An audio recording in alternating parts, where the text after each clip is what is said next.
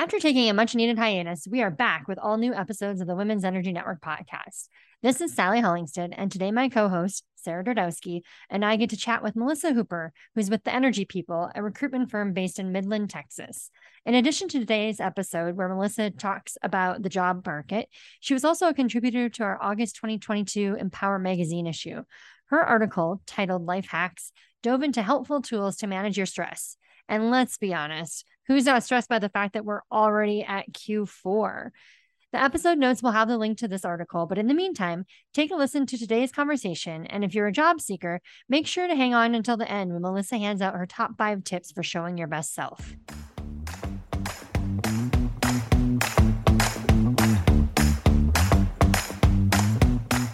My name is Cara Byrne, and I'm the 2022 Global President of the Women's Energy Network, aka WEN.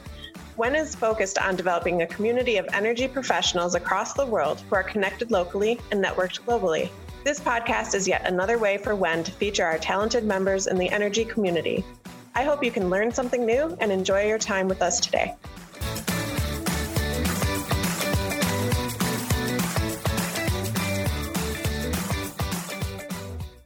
So today's guest is Melissa Hooper, who has more than 18 years of experience in human resources and people operations with a specialization in recruiting, compensation, and analytics. Her passion is supporting employees and leaders with what they need to be as efficient, empowering, and profitable as possible. Melissa's belief is that HR should be strategic, focused, and practical by providing solutions and tools that improve the company's bottom line and the employee experience. Melissa, thanks for jumping on with us today. We're talking about one of my favorite things, which is talent. So excited to kind of hear your story a little bit more. If you can kind of just really start to fill us in on how you got to where you are. So I have about 18 years of experience. I have a really interesting kind of early career story where I graduated in May of 2008, right as the economy was crashing, in a really profitable career with a degree in international relations with an emphasis on international development. So of course, naturally, there were no jobs when I graduated. And so I took long story short, I kind of took the first thing I could get. It didn't work out. And then I kind of spent the next 6 months in the middle of, the Great Recession, trying to figure out what the hell I was going to do with my life and this great career that I had just, kind of started to miss out on because the train was leaving the station and I wasn't on it. And so I got into an international development company doing recruiting, because at that point, I think I would have just swept the floors.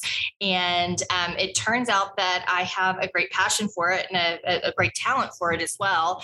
And so from there, I went and kind of built teams and did recruiting all over the world, in such, locations like Kabul, Afghanistan, and Doha, and, a lot of other kind of, countries around the world that might, be a little bit challenging. So I kind of tease people when, when they're saying, oh, this recruit is so hard, or it's so hard to find people. And I'm like, well, we were able to hire people in Afghanistan and the provinces who were illiterate, didn't speak the language, and, there was no electricity. So I say that to, kind of say that where there's a will, there's a way. And so that's kind of professionally how I got into recruiting and why I stay here, because it just is such a dynamic and powerful force, both in business and in our society. Melissa, I almost stopped you when you were talking, because it's like we lived doppelganger lives. I also had my degree in international relations, international development, graduated grad school in 2007. So even worse, 2 degrees, extra debt, in a very interesting topic and no jobs, right? Yes. Oh my gosh. I kind of laugh at my young Melissa, because I'm like, what did you did you even think about what you were going to do with it when you graduated? I mean, it was really cool doing it, but my gosh. Thinking about where we are now, specific to energy, in one word, how would you describe the current energy market situation? Dynamic.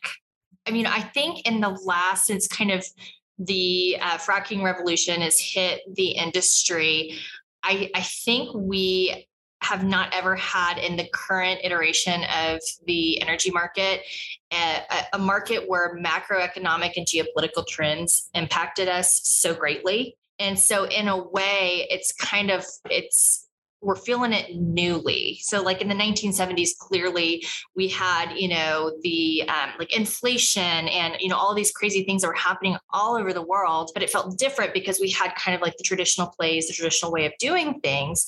We didn't have this this powerhouse right here in the United States that really could give us a little bit more control and ability to say things on an international stage that maybe we would have said with a softer voice. So it's very dynamic, both in terms of kind of the macro pieces, but also, I mean, if you look historically at like January of 2020, right before the pandemic, it was $67 a barrel, I think. And I know someone else smarter out there is going to tell me that I'm wrong or I'm a little off, which is okay. But I hope we can take the point, which is the average rig count in the US today at $88 a barrel is 75 rigs less than that time period.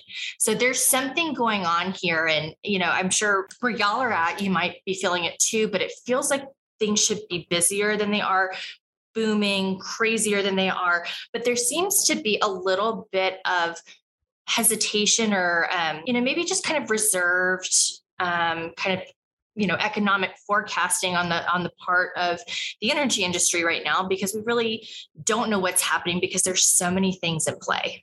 How does it feel from the talent perspective that you're seeing? Does it feel like there is hiring, or are there people doing more with less when it comes to people? Or, are we not doing those big hiring booms again? Like, what does it feel like? Is there more competition? Yeah. So it's so interesting because we're seeing all of it. So we're seeing skilled labor that is in a shortage like we've never seen it before. We are seeing, so kind of those are feeling like the hiring booms. We're seeing, folks struggling to find jobs where maybe the market's moved beyond it. We have a technification in the oil field that at the same time is causing structural unemployment in some areas. And then we're seeing it be a candidates market at the same time. So we're really, it's almost like a fruit basket turnover in the recruiting world, where we're seeing a lot of dynamics that would, typically have been excluded the other one. So if we have a hiring boom, we're not typically kind of pulling back, but we're seeing all those kind of happen in the same space. When we talk about competition and stuff, I like to think of the demographics, the actual individual, right? Who is that data point? And if we're looking at, to the questions we kind of have, is it a good employer important or a good employee? Like what's the better fit? But I also think, have the values of that employee and the values of that company changed? And how is that affecting whether or not they're able to retain or recruit talent? Yes to all of that. So, kind of to the question, who's more in demand, good employers or good employees? It is a candidates market right now. So the natural rate of unemployment hovers around 4.4%, which sounds like a really boring statistic. But if you just think about it, like that's where the labor supply and the labor demand are at perfect equilibrium. And if you look at the stats for the energy industry, and particularly, some of the places out here in the Permian Basin or, where there's oil activity, you'll see that it's below that number. And so candidates can afford to be choosy. And I would also say that, none of us are the same, after the pandemic, and people are really examining, what do I want an employer? What am I doing with my life? Do I enjoy this? Why am I, working these crazy hours? What does, work-life balance look like? And this is a conversation that's been coming a long time, since the 1950s, when our purchasing power, our family purchasing power has been going down since the 1950s. A lot of people don't know that because it feels like we're more prosperous. That's only because women went into the workforce.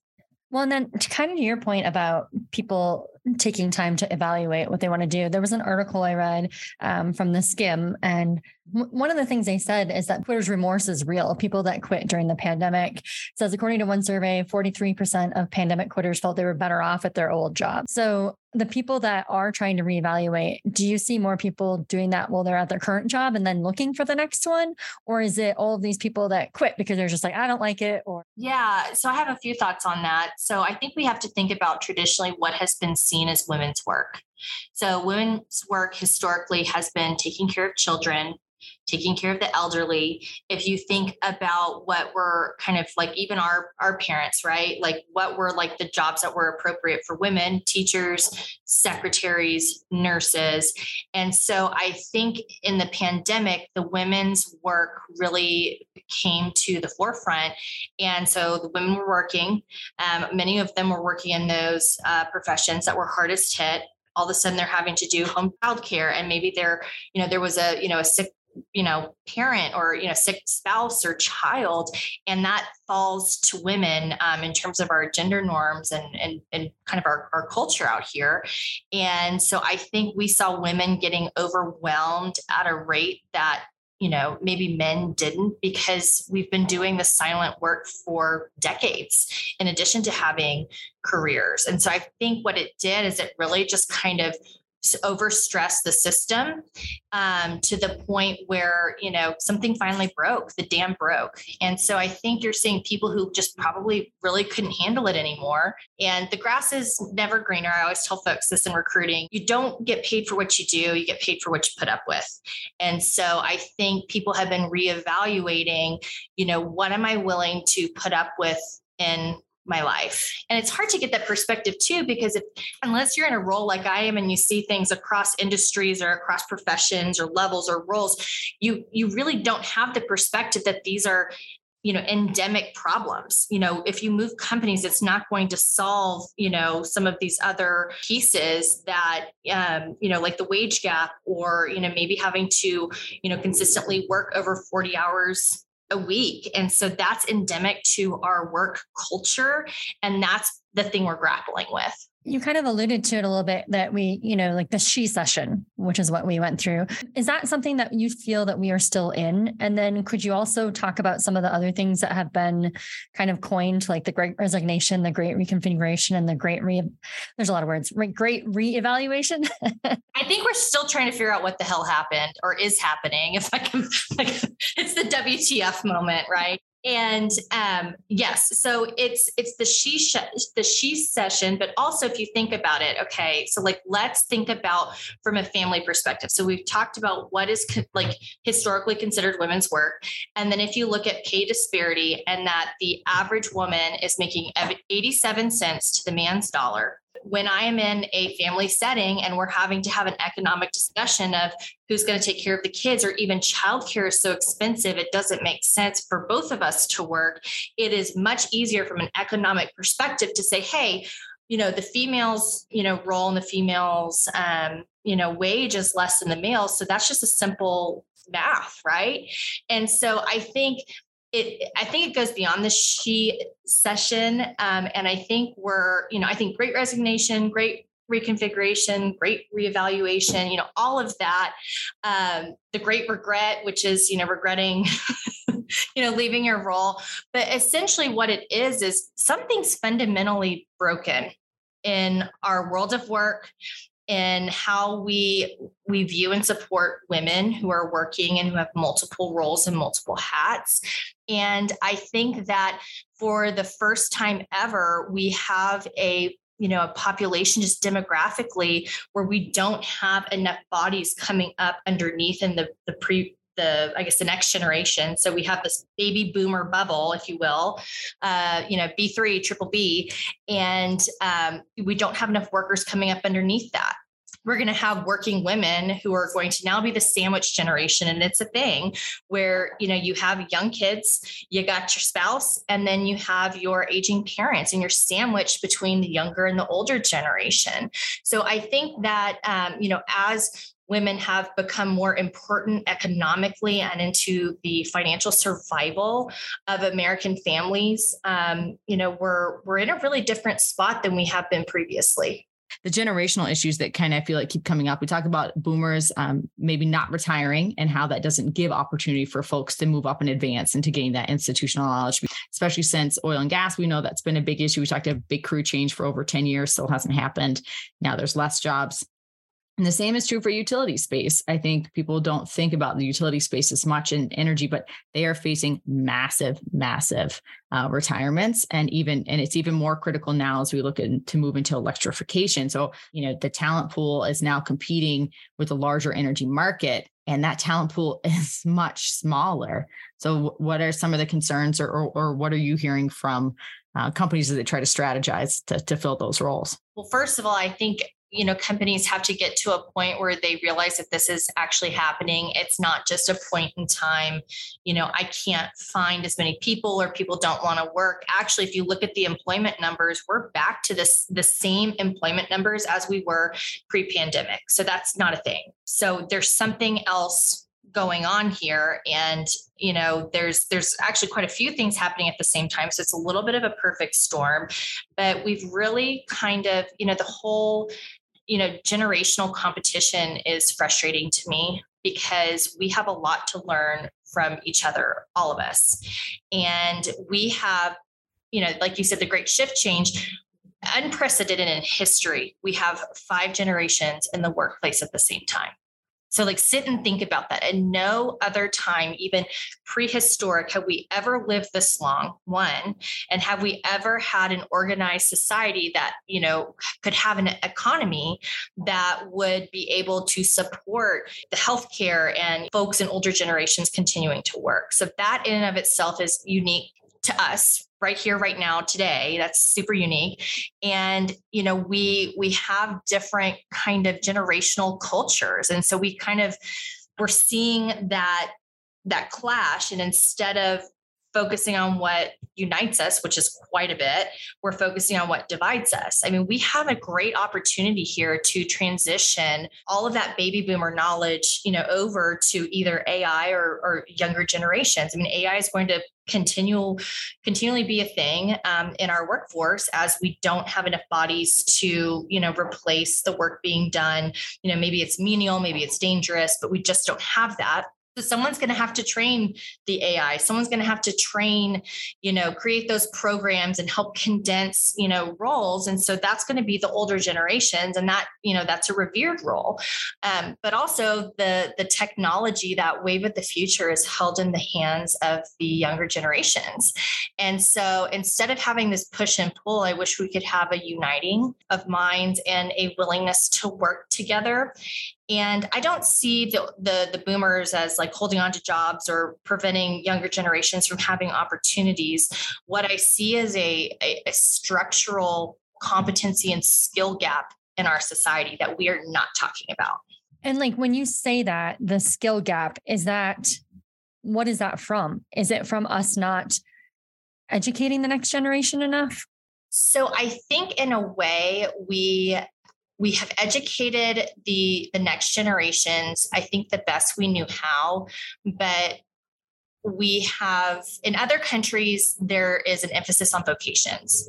And so what we're talking about in the energy industry and utilities and all of that are really vocational trainings. It used to be you would, you'd have a father that was an electrician, and you'd have a son and he would train him up, or a carpenter, someone who built houses, and they train up their children and how to do that. But what's happened is, with our modern education system, I know we grew up with kind of the 4x4 curriculum. They're correcting that now, but we have a gap of folks with just kind of practical know-how in vocational spaces. And that's the thing that is so interesting, especially in the recruiting world, is, where do you go to find someone who has, the ability to do kind of some basic electrical, plumbing, and a little bit of construction, can pour a concrete pad, because that's what a lot of folks are needing, but it's not out there.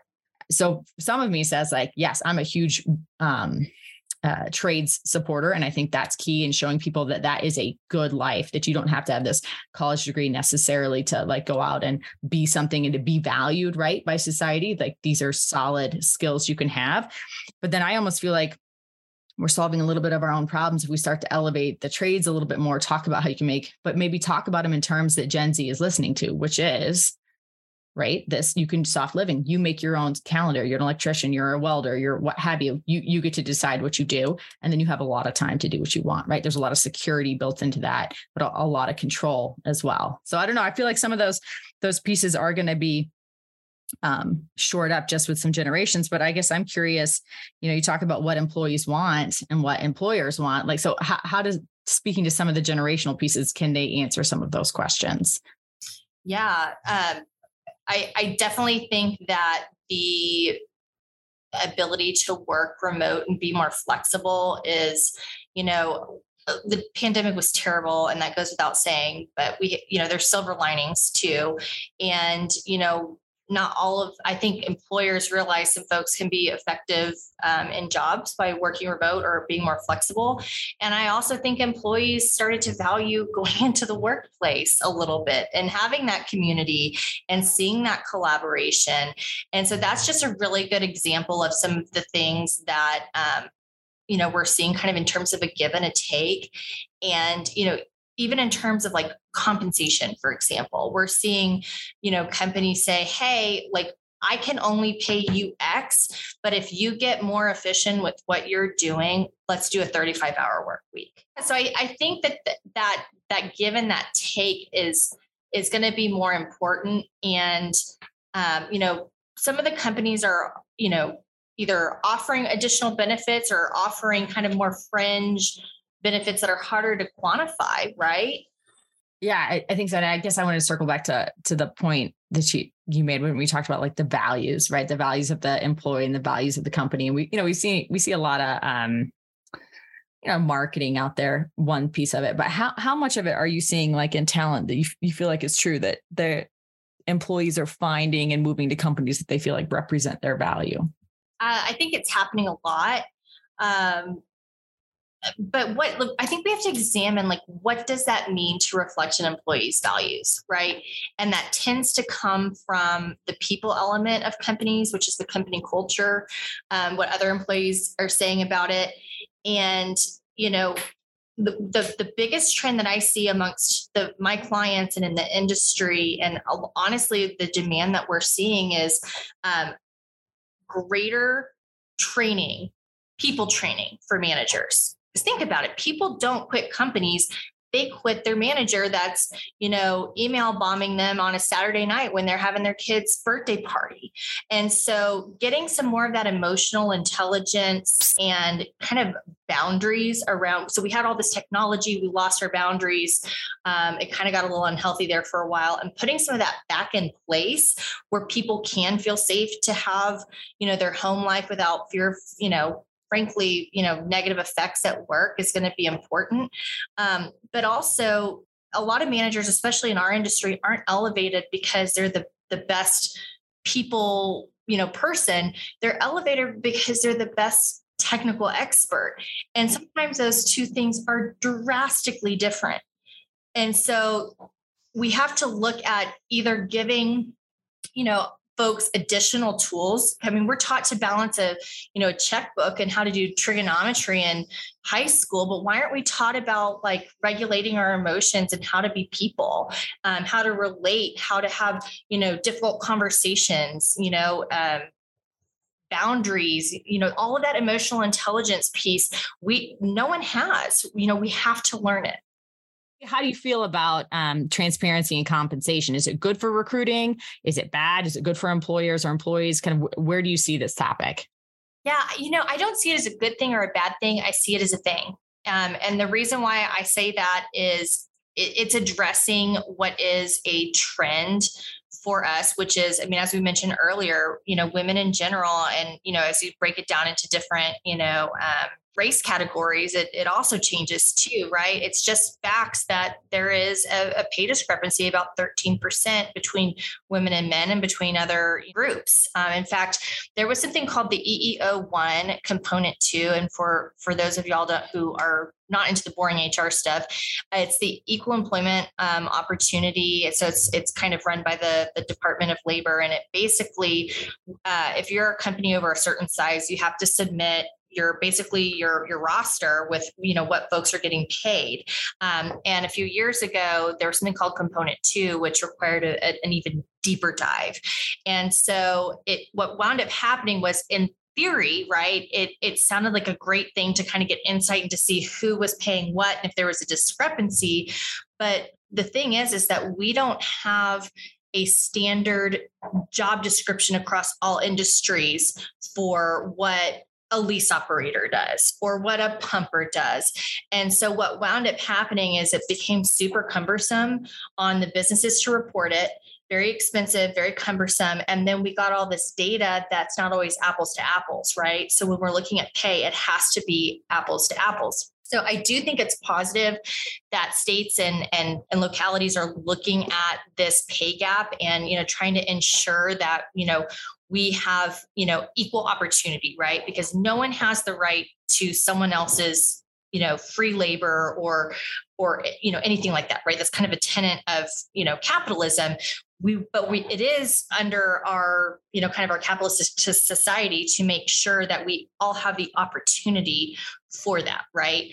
And so to me, when we're talking about mandatory disclosure, I don't think mandatory anything in the world of work is ever an easy thing, because what winds up happening, what we think is going to do, like happen through the mandate, sometimes doesn't, right? So what may be happening, and I'm sure over time, you know, this will kind of come out, is that, you know, people who might, you know, have applied for a job and have been a great fit and had a great career path may not be applying for it because, you know, maybe their skill set's a little bit, you know, different, right? So I'm always a fan of getting to the table to have that negotiation. And I don't ever think it's a good thing either not to be able to have that conversation. So I've posted roles in the past where we got a candidate that had great experience. We interviewed them.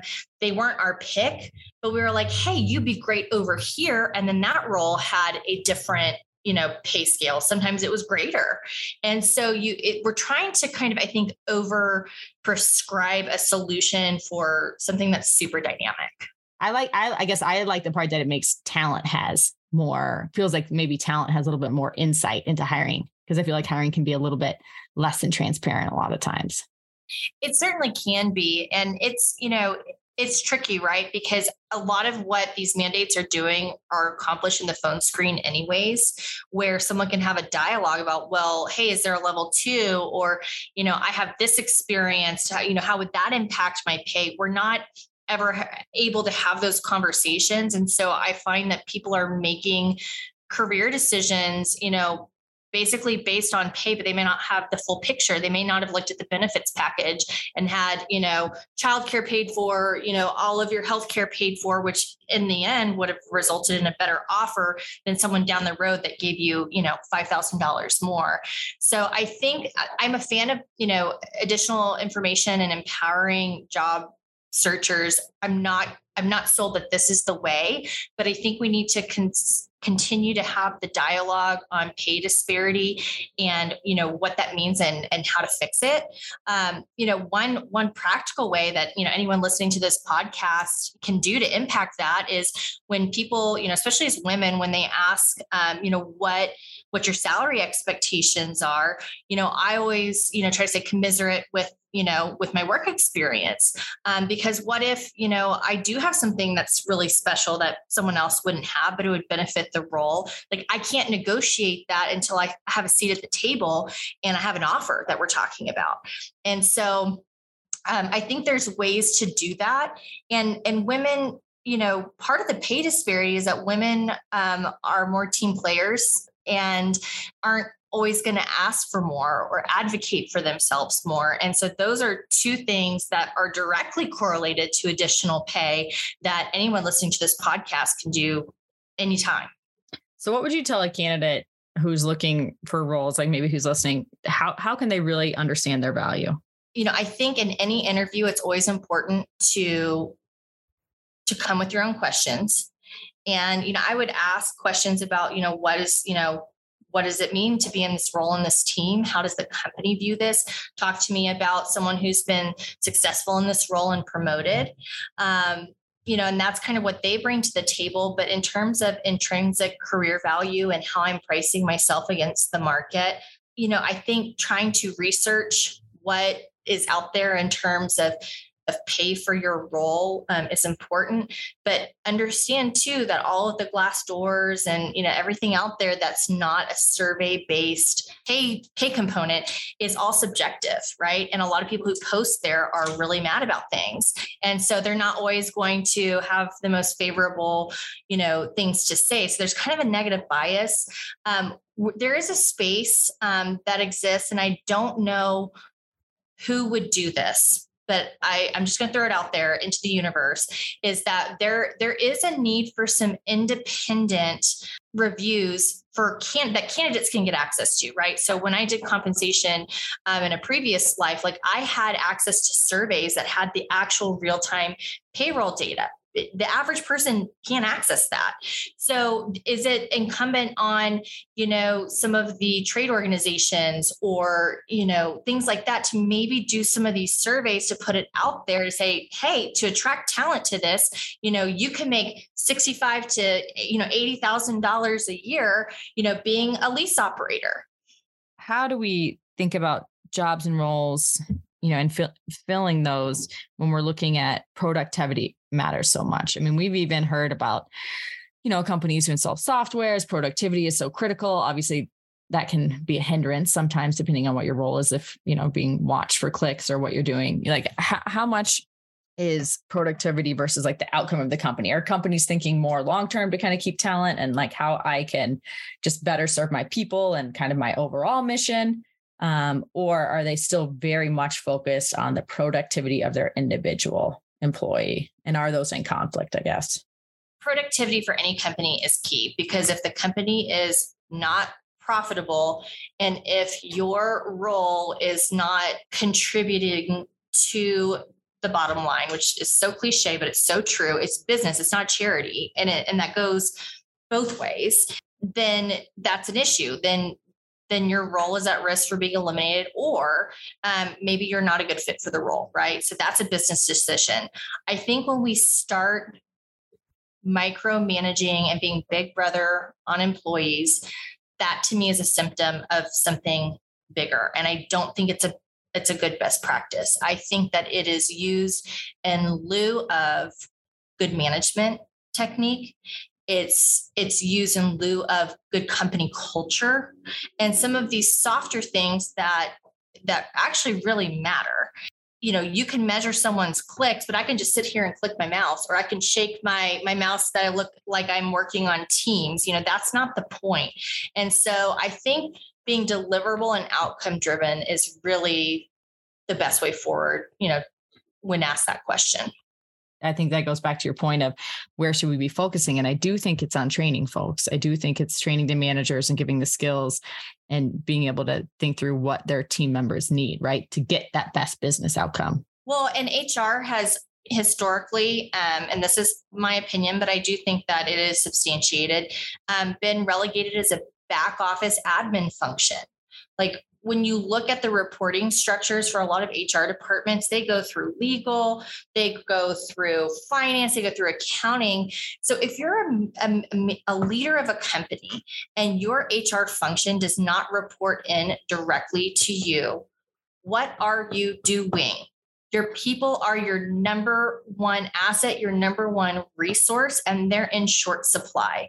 So basically what you're saying by not prioritizing your people operations or giving that your HR function a direct line of access to you, what you're saying is that your people are less important than your financial reports. Your people are less important than the liability that they represent to you.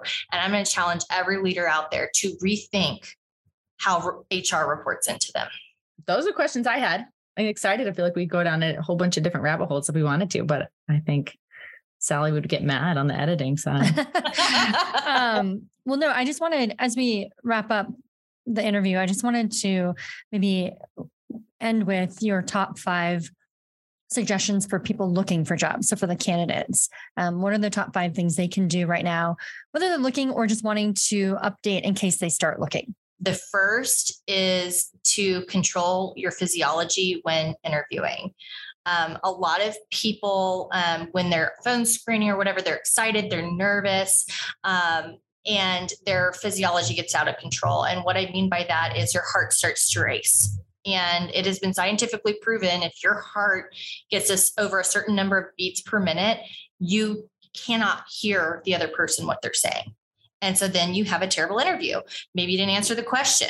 Maybe you were talking so fast. Maybe you were talking over. And that happens when, our physiology gets overexcited. And so I think really kind of being aware of your heart rate and kind of, breathing and knowing what to do in the moment, if you get to that place, will really help. The second would be to do some, I'm going to call it mindfulness exercises. And what I mean by that, and I still have to work on this for myself, but what I mean by that is we can get caught up a lot in our own, what we think that we should be to this world, what we think is going to make us happy. Is it going up the career ladder? Is it going to be, I just hate this job. I'm exhausted. I'm over, burned out, and I'm going to quit. Is it really that, or do you just need a vacation? And so a lot of folks don't give themselves brain space to think about and analyze where they are in their lives and their careers. And that's where we're seeing kind of some folks maybe regretting quitting, or, folks who are just super burned out and not taking care of themselves. And so I would say kind of getting some mindfulness in your search and really thinking about what it is that you want. The other, 3 that I have would be to really think about your cadence of speech. Particularly since so much is done over the phone or, over video. Sometimes when we're talking in person and then we're talking over these devices, it can get mushy. So maybe kind of working on, some of that dictation and making sure that when you're in an environment with pressure, you can make yourself, heard clearly. The fourth thing that I would do is I would think about some thoughtful questions that I would ask the hiring panel. I cannot tell you how many times I've been in an interview, we get to the end of it and the candidate does not ask a single question. One, as an employer, I'm thinking like, are you really that interested in this job if there's nothing you have to ask us, right? Did you do your homework? Are you interested? But 2, as a person, I'm like, oh man, there's so many things you need to know. Why aren't you asking more questions? Like, who is the most successful person that you've ever managed? What would you say your company culture is like? What do you value in an employee? And so that'll kind of give you an insight into that fit piece that we were talking about earlier. And then the last piece that I would throw out there is to think about your career as a journey and not a destination. So we talked a little bit earlier about how you and I both have international development degrees, and then here we are, right? And, sometimes, you have to always be learning. And I'm a huge fan of that, whether it is a new program, whether it is a new, just way of thinking or taking notes. You have to always be learning. You really have to make that intentional. And don't ever think that, because you achieved all these things in the past, that, that's enough, but make the journey enjoyable.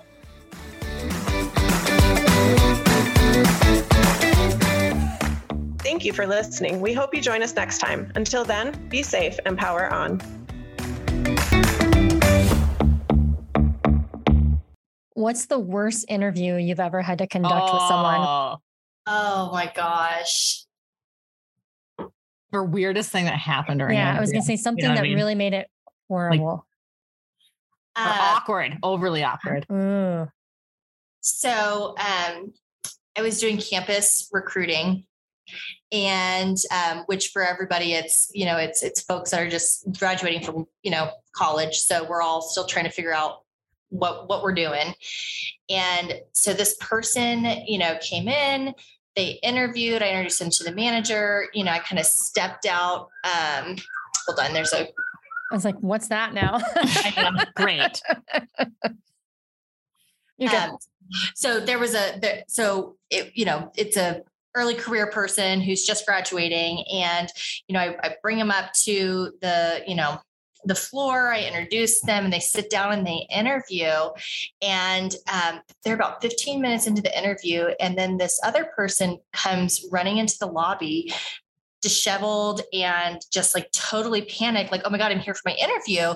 And what I realized is that the kiddo that was actually interviewing with the management team was on the wrong floor and was in the building for another interview. So we were just like interviewing this kid, this like rando that just like walked in off the street. And this other kid just so happened to be late. So